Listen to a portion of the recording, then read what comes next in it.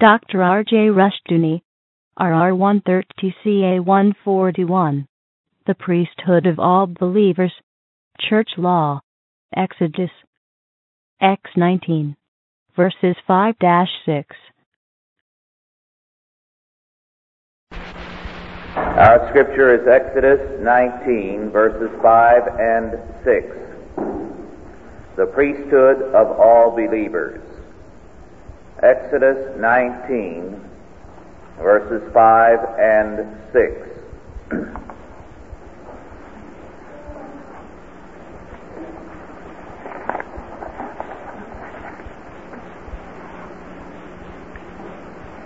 Exodus 19, verses 5 and 6. Now therefore, if ye will obey my voice indeed, and keep my covenant, then ye shall be a peculiar treasure unto me above all people, for all the earth is mine.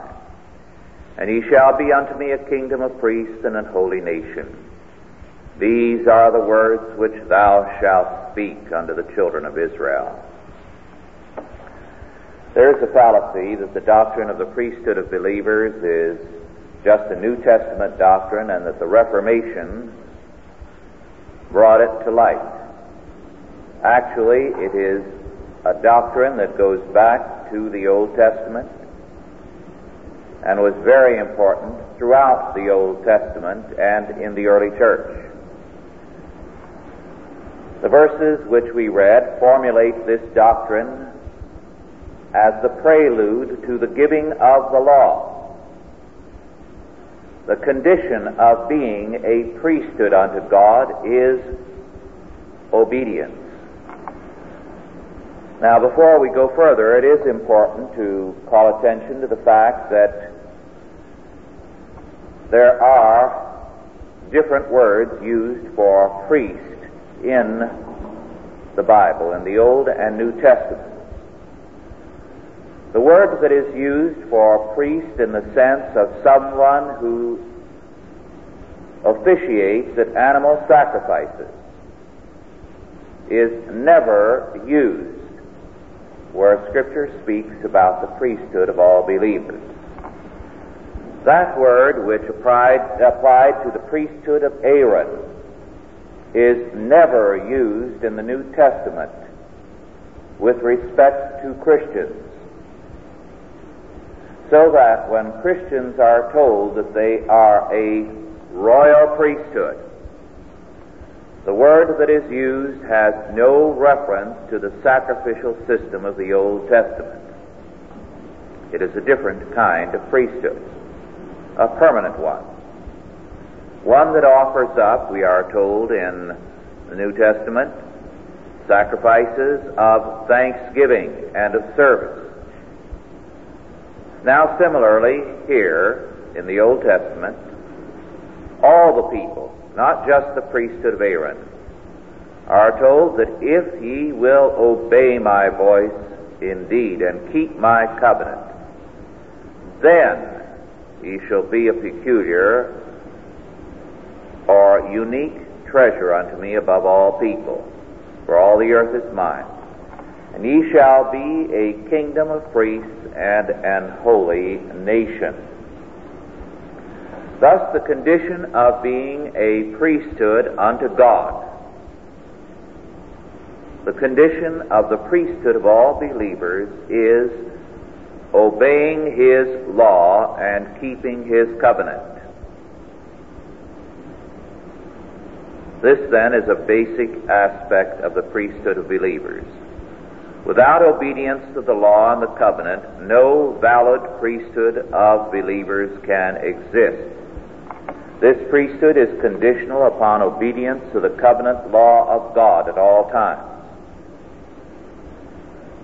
Moreover, repeatedly, both in the Old and the New Testament, we have what seems to be a scrambling of terms. Not a royal nation and a holy priesthood, but a kingdom of priests and a holy nation. This goes against our natural tendency to associate royalty in the nation and holiness in the priesthood. The point, of course, is that the condition of the priesthood already is holiness, obedience, righteousness in terms of the law.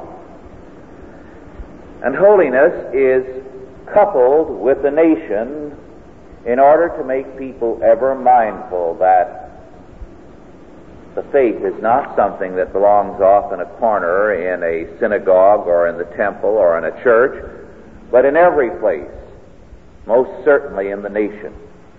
The nation has an obligation to be godly, even as the individual and the church. Then, a kingdom of priests, other times a royal priesthood.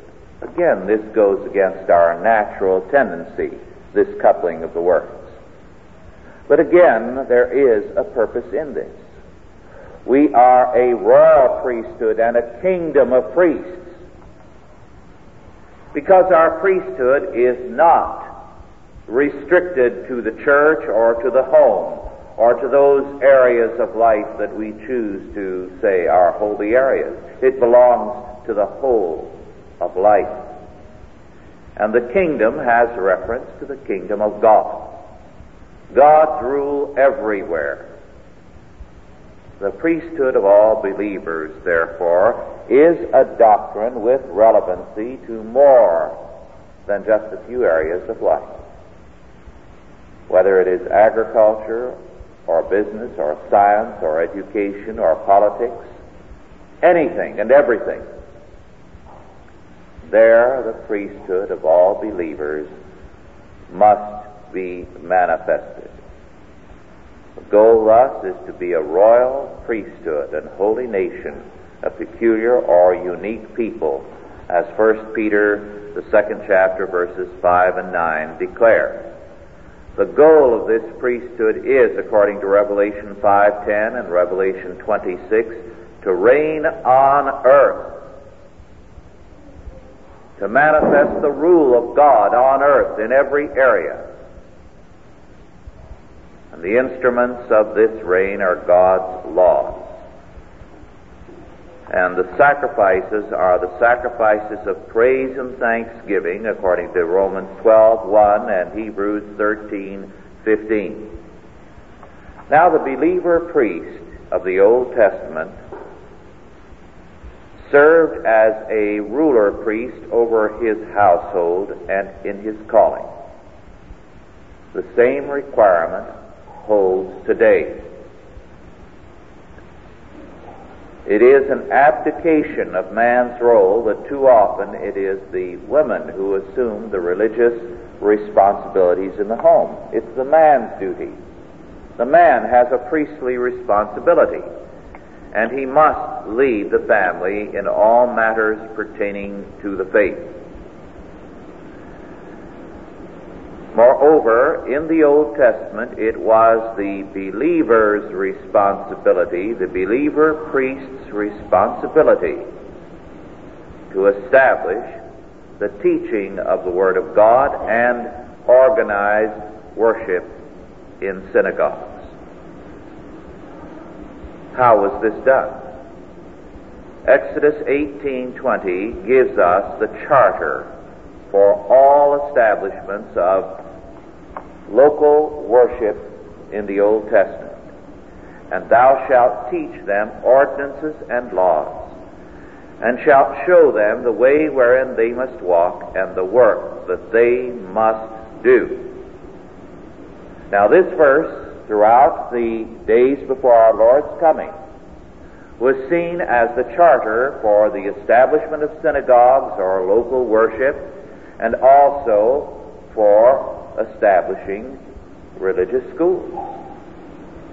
And very rightly so, because prior to the giving of the law, not only were they called to be a royal priesthood, but they were called upon to establish organized religion, churches or synagogues, and schools. Now, it is interesting to examine precisely how the synagogues were established in the Old Testament, and to a degree still are, although they have been getting away from this and lax with respect to it.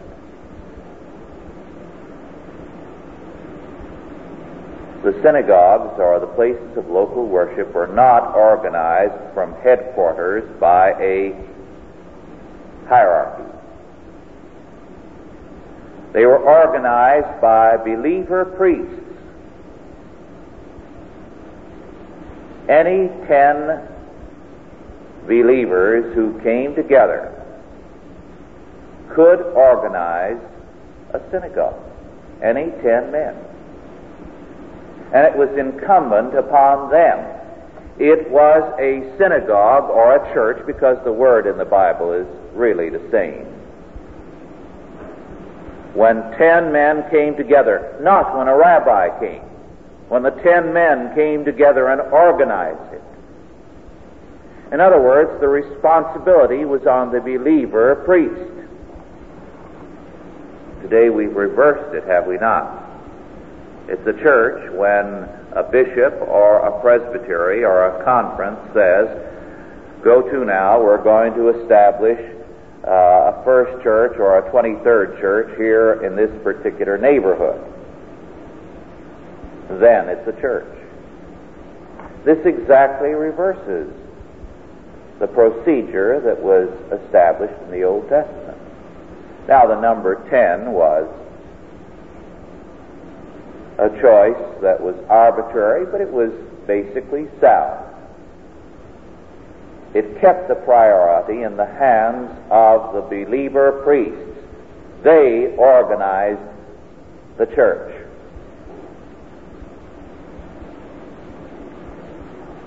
We know that in the early church it was similar. That churches met in homes. True, they were organized only after some apostle or evangelist went into the area and preached to them.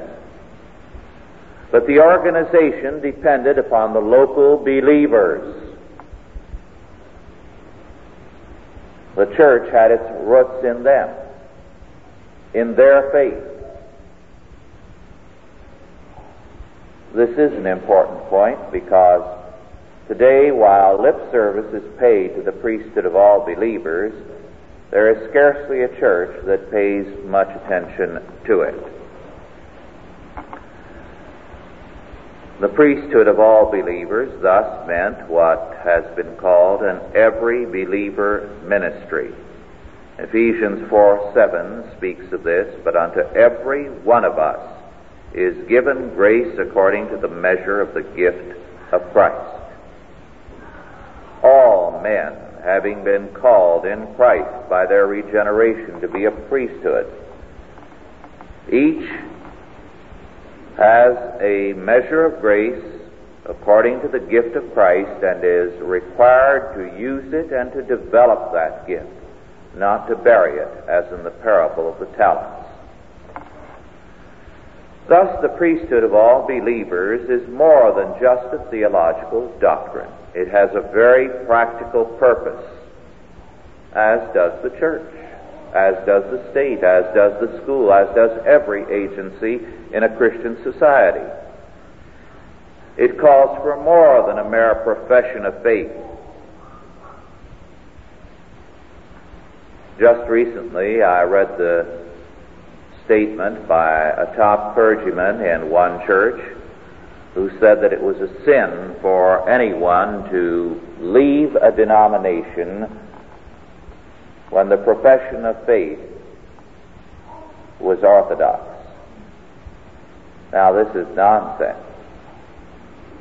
It would be easy to go over the list of churches that still have an orthodox profession of faith. I don't believe the Methodist Church has ever changed theirs. The Episcopal Church still subscribes to the 39 Articles. The United Presbyterian Church only lately added to its confession, so it was technically orthodox until a year or two ago. And we could go on down the list of churches that are technically Orthodox. St. James had something to say about that. He declared, "Thou believest that there is one God. Thou doest well. The devils also believe and tremble. But wilt thou know, O vain man, that faith without works is dead?" St. James put his finger on it. So they profess the Orthodox faith. But faith without works is dead. And it is important, therefore, that the priesthood of all believers be geared not only to faith but to works as well. It is geared not to the church but to the kingdom of God. Dr. Van Til, in writing on the kingdom of God, has called it man's highest good. And he wrote, I quote, "By the term kingdom of God, we mean the realized program of God for man. We would think of man as adopting for himself this program of God as his own ideal, and as setting and keeping his powers in motion in order to reach that goal that has been set for him and that he has set for himself. We propose briefly to look at this program which God has set for man and which man should have set for himself. The most important aspect of this program is surely that man should realize himself as God's vicegerent in history. Man was created God's vicegerent, and he must realize himself as God's vicegerent. There is no contradiction between these two statements. Man was created a character, and yet he had to make himself even more of a character. So we may say that man was created a king in order that he might become more of a king than he was, unquote. Thus, the purpose of man's calling is that he realize himself as a king, priest, and prophet under God, and dedicate himself in his areas of dominion and his calling to God and to the service of God's kingdom. Man's self-realization is only possible when man fulfills his priestly calling. The priesthood of all believers, thus, is a very important doctrine. In this day when so much is made of democracy, we as Christians can see the fallacy of democracy. Because democracy puts the power in the people and authority in the people without dealing with the fact that man is a sinner. But the doctrine of the priesthood of all believers realizes far more than the doctrine of democracy, because it recognizes that it is a priesthood to God. It recognizes that all authority belongs to God. But then it declares that institutions cannot play the role of God. They cannot be the be-all and the end-all of life. It is not man's calling to build a super church or a super state or a super school. None of these things can take priority. All of them tend to take priority, and they feel we are the key, we are the answer, so all of you people get in and build us up. But the priesthood of all believers makes emphatic that authority remains with God, but the primary area of action is in the life and work of the believer, his faith applied and developed in terms of the realities of everyday life. This is why our country thrived in its early years, because it was grounded on the priesthood of all believers. When that doctrine was secularized, made into the doctrine of democracy, then we began rapidly to decay. Between the two concepts there is a superficial resemblance, but a vast difference. Democracy will always fail. The priesthood of believers can, under God, establish and develop the implications of God's kingdom. It can meet the requirements of God's calling and magnify His holy name. Let us pray. Almighty God, our Heavenly Father, we thank Thee that Thou hast called us to be a royal priesthood and a holy nation. Our Lord and our God, we confess that too often we have established and bowed down before idols of our own making. We have made of church, state, school, and other institutions idols and images, and have exalted them, when as Thy priests we should have exalted Thee and Thy kingdom. Recall us, O Lord, to Thy calling. Make us strong therein and effectual unto the tearing down of the things which are, and the building of those things which are of Thee. In Jesus' name, amen. Are there any questions now, first of all, with respect to our lesson?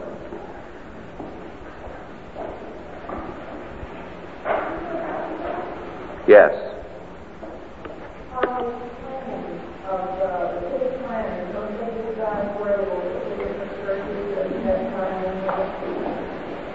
Yes. Today the state is making itself into a god, even to zoning how many churches in some areas can be permitted. You do have on all sides institutions playing God. Yes. Well, it is not human trait that want people to be Christians of some belief. It is here that the priesthood of follow priesthood of faith. Or is there other people population? Yes, that's a very good point. And you are right. We are by nature so created that we are priests. And men will either be priests unto God or they will be priests unto Satan. It is man's nature to bow down, to glorify something. He will either do it with the Lord or with Satan or with himself. Priesthood is an inescapable aspect of our nature. Yes. There is apparently a rather large tendency among the colored that I've observed to create, I guess they're not ordained, but they're very small neighborhood churches, assemblies, they call them. And I talked to a colored woman about going to these people, and she said, well, they just 10 cents a day. It seems to be a hypocritical type of religious expression, and yet I know many of those people, and I've talked to a number of them, who seem to be very sincere, though confused in my opinion. A very good question. The question has reference to the fact that you have many storefront and neighborhood Negro churches that proliferate. How shall we view these? It is true that many of these are seriously defective theologically, have very vague ideas about what they should believe. However, all the same, we must say that sometimes there's more religion in some of these groups than in the big Negro denominations, which are pretty far to the left and are civil rights affairs. An interesting thing has happened in this area that I think is most revealing. Africa has been the target of very heavy missionary operations for a century or more now. And the work has been uphill, difficult, and slow. Well, the interesting thing about the last 10 years as the African countries have gained freedom is the amazing growth of Christian groups in Africa. In many areas, the missionary operations have closed down. But now that the missionary work is up to the natives themselves, there has been a burst of energy in Africa that is unparalleled. Now, a lot of these groups are very hard to call anything orthodox. They're a problem to, for example, the Catholic Church, because it has seen a remarkable growth. And its bishops are really not under the control of Rome, because they can ordain and send out men, and they're doing it with very little supervision from Rome.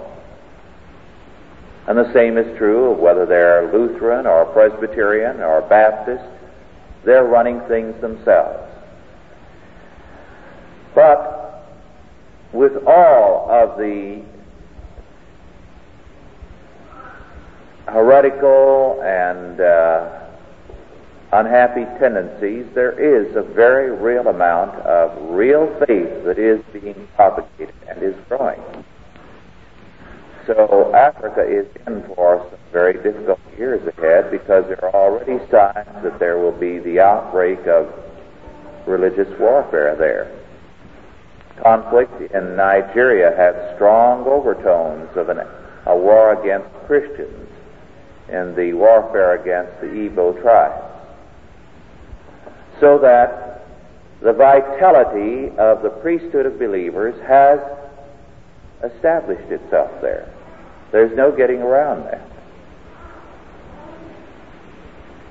We cannot, because there are defects, say that we must do away with a way. And this is the way that God has ordained. When you create churches from the top, you tend to create a people, therefore, who lack any real power and vitality. They're too used to being told from above every time they're to sneeze.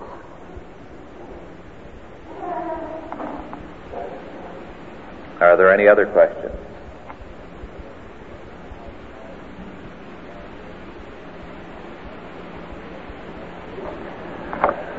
Well, I'd like to pass on a couple of things to you, which I've been reading, first in a lighter vein and then somewhat more serious. I read very recently a delightful book entitled Warm and Snug, The History of the Bed. And there are many very delightful and amusing passages in it. And this tickled me especially. I'd say the most delightful passages that were those that dealt with England. It is written by an Englishman.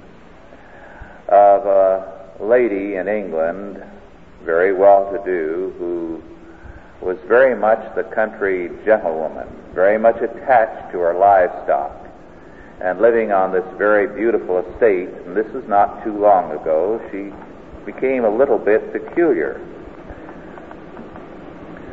It speaks of her, at the age of 70, took to her bed with a severe nosebleed.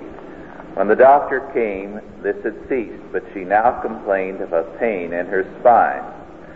On examination, he unearthed the cause, a huge rusty iron key, which she had bid the coachman bring from the stable and drop down her back to cure the nosebleed.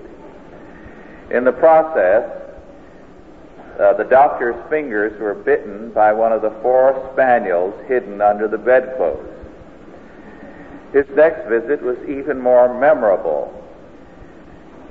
He entered the manor house and found the stairs covered with planks, and at his patient's bedside, a cow and a pail.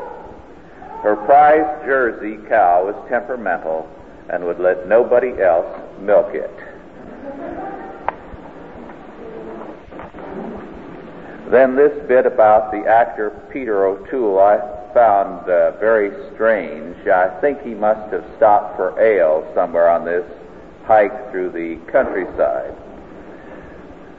The actor Peter O'Toole has told how he and a companion hiking from Stratford to London wormed their way after dark deep into a haystack, becoming only gradually aware towards dawn that it was in fact a manure heap.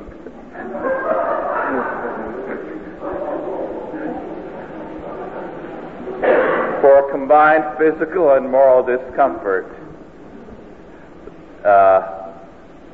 this is noteworthy, but for purely moral discomfort, consider the ordeal of a certain fellow of the Society of Antiquaries and his wife, likewise hiking in a severe fog and in search of a secluded dell in which to lay their sleeping bags.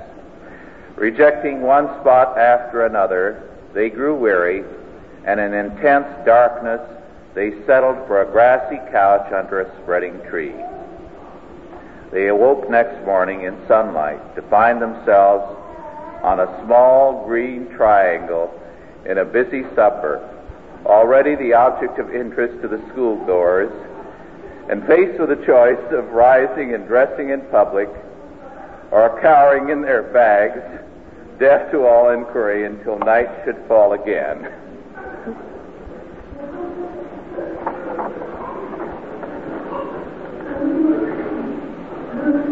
Then, in the section on Pullmans, I thought this was interesting. The Pullman car for trains was invented in the United States very early in the 1840s. But it was 30 years later before it was introduced into England. And even then, for many years, no Englishman would use it. In those days, train accidents were not too uncommon. An American visitor found the reason. He wrote home, "These are the first sleeping cars in use in this country, but there is no difficulty in getting a berth. They are exclusively patronized by Americans. An Englishman has a horror of being pitched into eternity in his underclothes, and they don't know who this man Pullman is."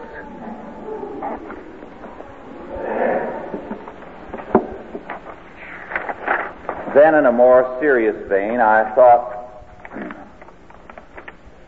this article by Dr. George F. Carter, a very outstanding scholar at Texas A&M University, is very, very interesting. It's the mystery of milk intolerance. And I'll just read portions of it.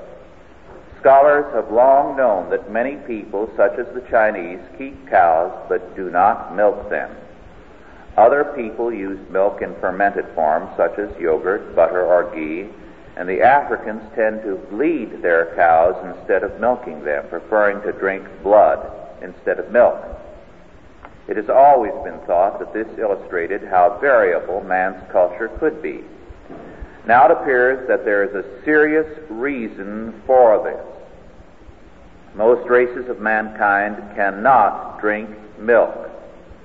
Negroes, Mongols, Indians, both the Indians of Asia and those of America, say that milk makes them bilious and causes diarrhea. Milk in schools may have to be segregated. The reason is that there is such a thing as intolerance of milk sugar, lactose. One cause is the inability to hydrolyze lactose, that is, to break down the milk sugar to simpler sugars.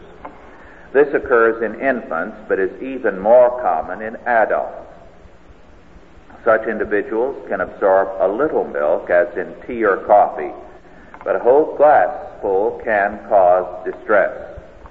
Studies of Negroes and whites in America show that 90% of the Negroes and 10% of the whites could not tolerate milk.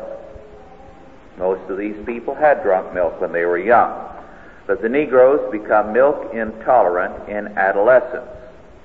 Orientals and American Indians show the same pattern. And in Africa, it has proven possible to separate tribes as Negro, mixed, or Caucasoid, some of the Hamites, on the basis of milk tolerance or intolerance. Then he goes on to say that this is a very significant difference, and there are differences even within Europe in the milk tolerance. And he makes it clear that this is not environmental. An individual simply is tolerant or intolerant toward milk, and most Northwest Europeans are tolerant throughout life. Most of the rest of mankind develops an intolerance of milk in adolescence. If Negroes and Orientals living in the same living in America have the same intolerance as the people in their original homelands, explanations based on diet, health, housing, and so forth seem very unlikely. One is left then with genetic differences. Northwest Europeans are born with the trait of milk tolerance throughout their lives instead of just in infancy. The differences then are not environmental, cultural, or economic, and they cannot be changed by raising living standards or free milk programs. Such findings as these show that racial differences are more than skin deep. But equally interesting, this difference cuts across some race lines. For the Northwest Europeans are quite different from Southeast Europeans. We obviously have yet much to learn about man, and this startling finding of localized milk intolerance should lead us to consider carefully the suggestion that there may be a focus of alcohol intolerance in this same area. The point he makes, of course, is that this is beginning to show itself up already in school integration, in that the free milk program is creating real problems in the upper grades among those who have a milk intolerance, as colored children do. So that, he says, this is just one of many indications that we must reconsider some of our current thinking, which equates all people and makes no note of very real differences. Are there any questions before we adjourn? We have one announcement to make, a reminder of the Central Seminar. We've had a very good registration thus far, so if you are planning to come, get your registration in soon. It will be Saturday the 20th at Knott's Berry Farm, the Chicken House, from 3 to 9 p.m. It includes dinner. Yes.